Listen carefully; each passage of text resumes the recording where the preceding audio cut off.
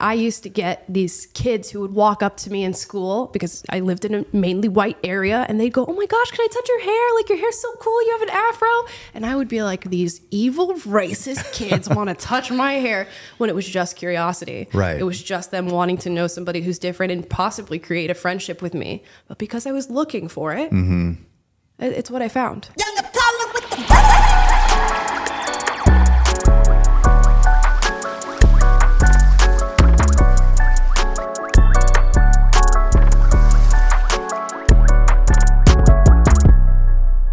Guys, before we get into this clip, you can check out the full podcast with Cameron Hanes by going to his channel. It'll be linked in the description down below. Plus, if you want to be updated when I do things like this and when new episodes come out, plus when my vlog, A Day in the Life of Cameron Hanes, comes out, you can sign up for my email and newsletter by going to the link in the description, signing up with your email, and you'll get updates and personal info from me. What is the answer, from your perspective, what is the answer to the race relations in this country right now? Just stop talking about race. How are we going to get rid of racism? Stop talking about it. Yeah. Why? I mean, I mentioned that yesterday about this, like, oh, they're like keeping it out there. Yep. And I don't know who they are. I guess media. Yeah, it's hard to decipher at this But point. yeah. But so you think, I mean, I don't know. I'll be honest. I've lived here my whole life. Maybe this isn't the most like diverse place in the world. Sure. But I've never seen from my perspective racism or heard somebody actually like portray it how I guess the media or how people want to say it. I've never seen it here. Yeah. This isn't the South. I get it. I'm sure there's places where it's terrible, but here I haven't. And it makes it seem like it's everywhere and there's injustice everywhere. But I don't think that's the case. I don't think that either. And this is what I tell people all the time. You know, so long as the concept of race exists, racism is going to exist. Now, it exists in very small parts and in very small people and small-minded people. But yeah, it's going to exist.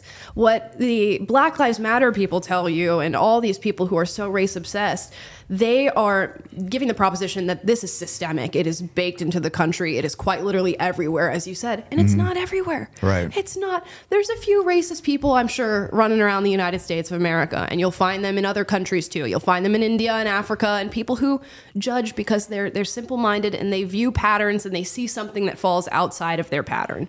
But it's not as big of an issue as we're making it. And as soon as we stop viewing the world that way, take a breath for a moment and realize that that's not the issue that we're dealing with, how much better are you going to feel? Yeah. And I meet these students on college campuses, and when I go for Q&A, it gets a little bit irritating in that I know what the questions are going to be. It's all these students who are trying to convince me that systemic racism exists and give me all of these examples. And I just in my head, I'm just looking at them and thinking, why do you want it to be true so badly? Right. You truly want this to be in existence. What does that give them cause?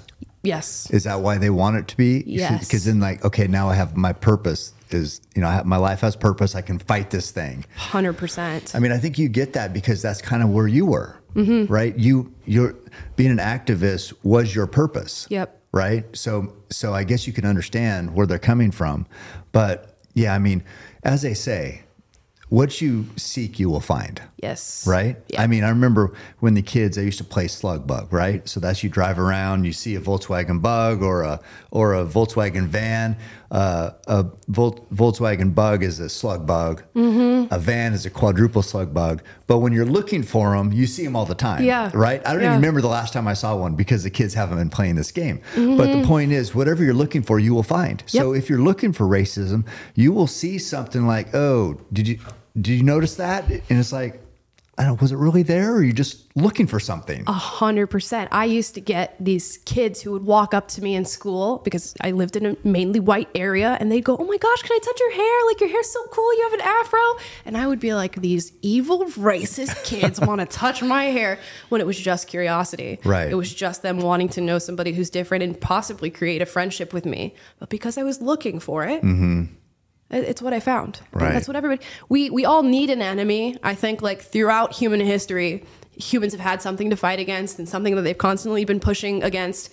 Now we're sort of in this hyper comfortable period in time where we don't really have an enemy to engage with all that much except ourselves, and then creating these fake divides. Right. And, you know, I do think that life is so good here in the United States, maybe not other countries. I know we have it, you know, as good as anybody could, but I think that we have it so good, people can focus on stupid shit. Yep. And I'm not saying racism is stupid. I'm just saying that people get distracted creating issues. 100%. You know, I think the word drama queen has been thrown around, you know, in different ways, but it's almost like that for everybody. Or not everybody, but some people, they want the drama. They want something to be worked up about. And it's because life is so good. We have it so, you know, easy, so to speak, that they have time. They have time and energy to waste. Yeah. And in the meantime, we're just being suffocated by comfort. It's just wild. And all these elites, or whoever they are, as we referred to them earlier, they're just taking in all this power that's created in the divide and in the comfort.